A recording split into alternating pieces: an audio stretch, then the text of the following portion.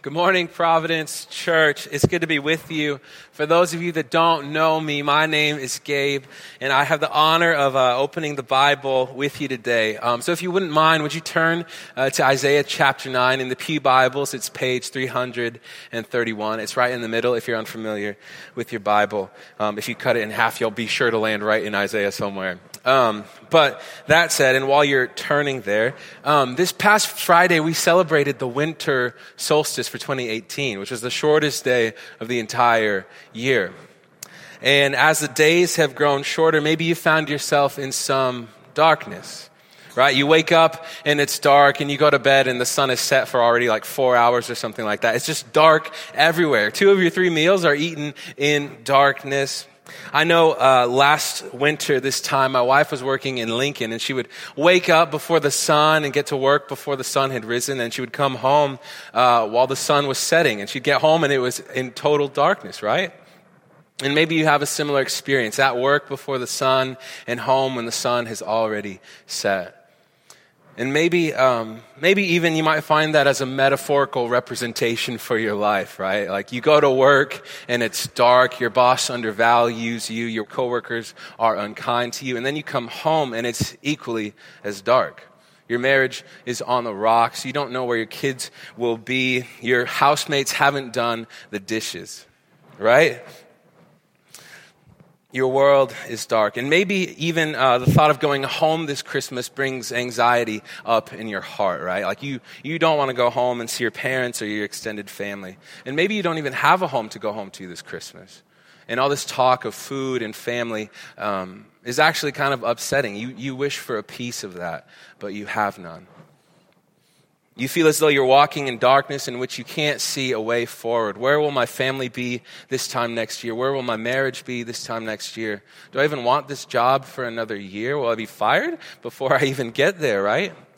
These are the questions we're asking. Wherever you are at, I'm sure you feel the weight of a dark world. Yet it is here amidst the darkness that the prophet Isaiah has a powerful word for us.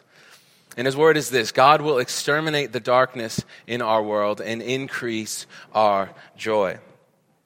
In my personal life, as I've studied this passage, my circumstances have yet to change. I'm still trying to figure out what I'm doing with my life, still wrestling with my darkness, but I have found great joy in God's promise from Isaiah 9, and I'm excited to share that joy with you today. So today, let's look at 2 things: the increase of our joy, how God increases our joy, and what is the cause of that joy. 2 points: the increase of joy and the cause of joy. So point 1, the increase of joy. Verse 2 of Isaiah is of great comfort to us, but to fully understand the meaning of this, we have to understand the circumstances of God's people then. At this time in church history, God's people have neglected to follow God, and Isaiah has prophesied that the Assyrian army would come and conquer them, and this would be a thick darkness, as chapter 8, verse 22 says just before.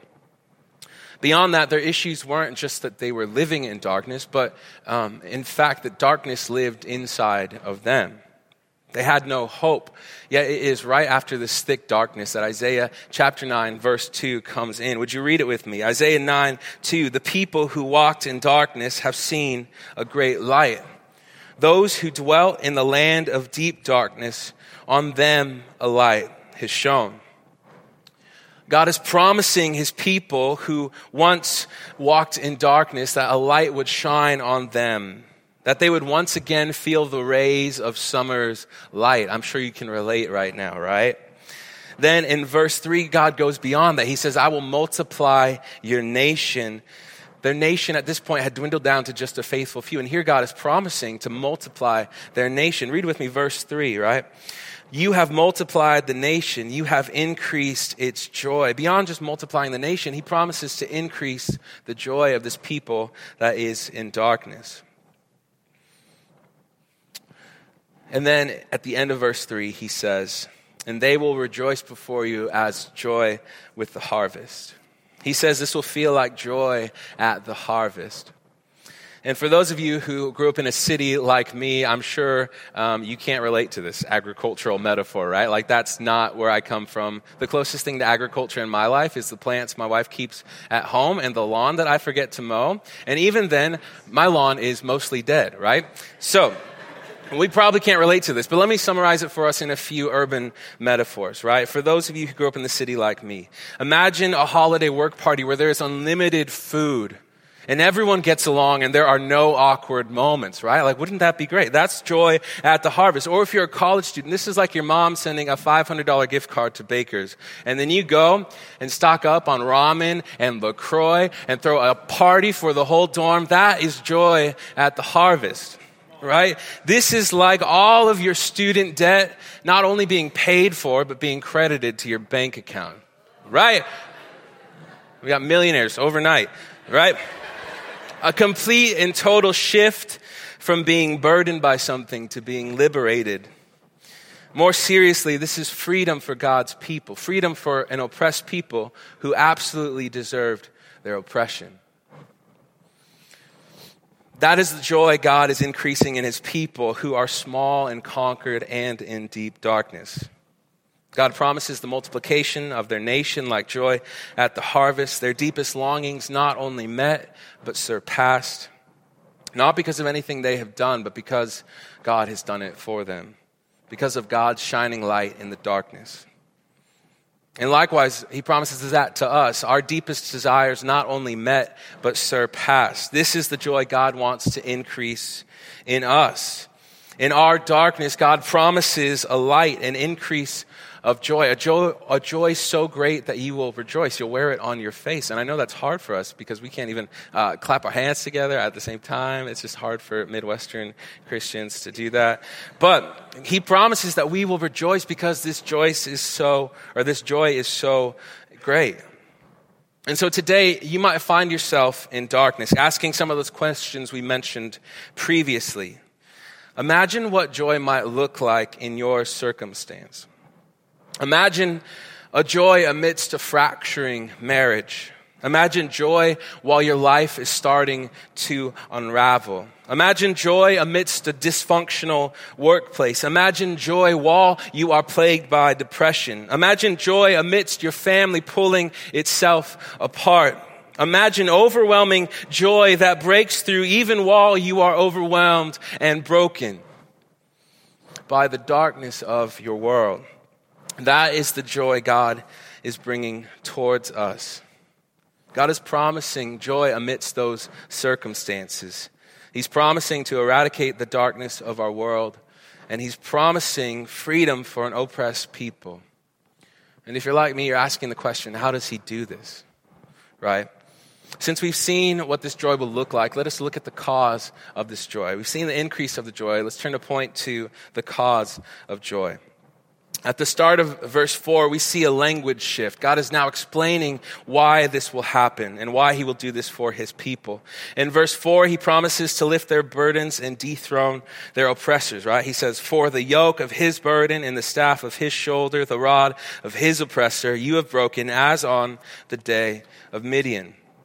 But he goes even further in verse 5. He says, "For every boot and every garment rolled in blood will be burned as fuel for fire." God is promising to end human controversy which leads to war, so much so that even the garments of war will be destroyed. Even the clothes that they wear will be repurposed and burnt up. You won't need them anymore. But ultimately, in verse 6, we see the underlying reason for all of this. The true reason darkness, war, and oppression will cease. Would you read it with me? Isaiah 9:6. "For to us a child is born, to us a son is given, and the government shall be upon his shoulder." The true reason all oppression will cease is because of a child. If you're a parent in the room, you kind of realize the irony of that, right? Peace from a child? No way.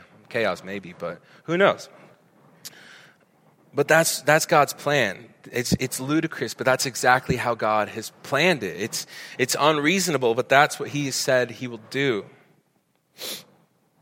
What this baby's character will be like no other. The character of this baby will be divine and powerful. Isaiah describes his characteristics at the end of verse 6. He says, "And his name shall be called Wonderful Counselor, Mighty God, Everlasting Father, and the Prince of Peace." He will be a wonderful counselor. This baby will have supernatural counseling skills.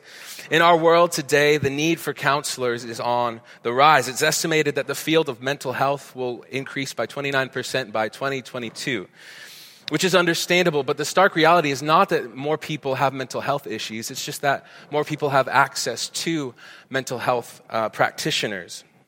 You see, the problem has always been there, but now more people have access to the resources to deal with those issues. But even with our access to counsel, it's not enough. Because there are no perfect humans, there is no perfect counsel apart from the wonderful counselor. At best, human counsel will deal with the issues of our mind, which we can thank God for. That is a God-glorifying and God-given field of work. I'm not trying to diminish that at all, but we must set realistic expectations.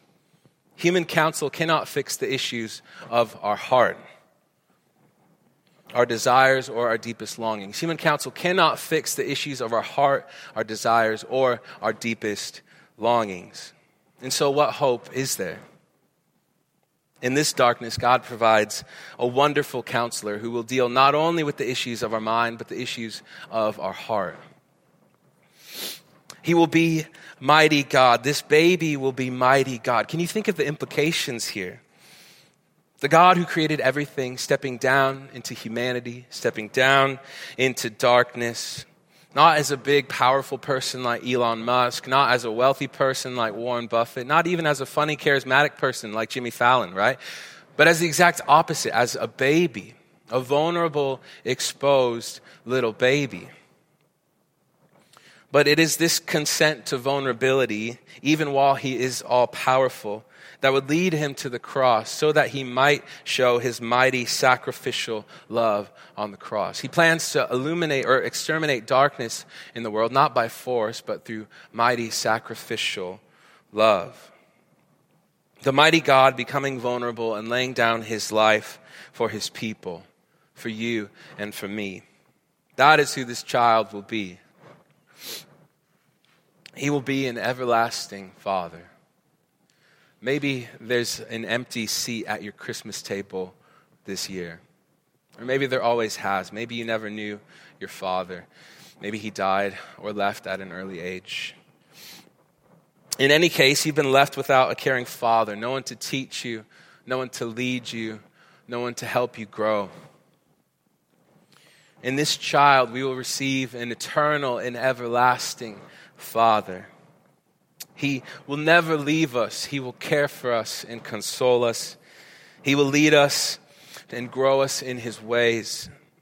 The fathers of earth are only a shadow of our true everlasting Father in Christ. He will be an everlasting Father. And lastly, he will be the Prince of Peace. This baby will come and bring peace on the world. In the New York Times, it said that over the last 3,400 years, there have only been 250 of those years which the world has been at peace. And by peace, they mean less than 1,000 people have died in warfare. That's an 8% ROI, right? Like that's 8% of human history has been peaceful. And if you're in school, you know that percentage is well below failing. At that point, your teachers are probably asking if it's better you get a job at Whole Foods than finish your bachelor's degree, right? Yet here we see this child will be the Prince of Peace, bringing peace to the entirety of humanity. Imagine that, world peace. This is the stuff Miss America's dreams are made of. Yet this is not empty wishes. This is the Word of God. Verse 7 says this very explicitly. Of the increase of his government and of peace, there will be no end. And the last time I checked, everything had a shelf life. Everything breaks down at some point. But of this peace and of this peace child, there will be no end. It will not diminish. It will actually only increase. And what's more peaceful than peace, right? More peace. That's it, right? It will increase for eternity. And this child is the reason of our increased joy. But who is he, right? Maybe we're asking that question today. Who is he? In the New Testament, we find that this baby, this child is named Jesus. And Jesus is the fulfillment of Isaiah's prophecy. He's the one who will eradicate darkness from our world as our counselor, God, Father, and Prince of Peace. John 1:4-5 says, "In him was life, and his life was the light of men. The light shines in the darkness, and the darkness has not overcome it." The light of Christ has come to humanity. It shines, and no darkness can overcome it. No circumstance can diminish it. No chaos can extinguish it. No darkness can overcome it. No circumstance can diminish it. No chaos can extinguish it. It is as sure as the sun. In the same chapter, John goes on to say in verse 12, "To all who did receive him, who believed in his name, he gave the right to become children of God." Today, you can believe in the light and hope of all humanity. You can believe in the peace child. You can believe in Jesus Christ. Or you can continue on with an 8% failure rate, continue on walking in darkness, looking for counsel in all the wrong places, believing in leaders who will let you down because they are not divine, no matter how much they think they are or wish they were. Or maybe today your story is a little different. Maybe you do believe in the peace child. But if you're honest, your life is counterintuitive to your beliefs. You believe in the wonderful counselor, but you hardly take time to listen to the issues of a friend. You believe in mighty sacrificial love, but fail to put others first. You believe in the everlasting Father, but fail to care for the fatherless. You believe in the Prince of Peace, but if I asked your spouse, the word peace is the last word they would use to describe you. Christian, I know this because I've been there. I know this because I am there sometimes. But we have to remember we cannot only experience peace. Peace must be extended through us. This is God's work in us. This is his plan for us. He's got a plan to save us, but he's also got a plan to make us, right? He's got a plan to save us from darkness, but he also has a plan to make us into his image, to make us into vessels of light. And I know this is a sermon for another day, but I just had to say that, right? He's got a plan to save us and a plan to make us. And so these attributes we see in the King should be reflected in his people. And why is that? It's because for unto us a child is born. And he is the light of men. He shines in the darkness and he cannot be overcome. His peace is extended to all, and his peace is extended through us. Today, wherever you are, whoever you are, whatever your darkness, the call is the same. The call is sure. Believe in the Son. He will extinguish the darkness of our world and the darkness in our own hearts. He will increase our joy. So in closing, let me ask you something. This Christmas, would we find increased joy in the peace child, in Jesus himself? Would his rule and reign fill our hearts with joy? Would we find ourselves bathed in light like a summer's day? God promises to increase the joy of humankind through the gift of his Son. All that is wrong in the world and all that is wrong in us will be put right because God has provided a Son who is a mighty, wonderful, everlasting, peace-bringing King, and his name is Jesus. Can I pray for us? Father, thank you for your word. Lord, would you make us into to people that reflect the image of your Son? God, and for those who are maybe here for the first time and don't know Jesus, Lord, would you lead them in the way of light, Lord? Would you let your light shine on them? Would they find true and everlasting peace in you? In your holy name, amen.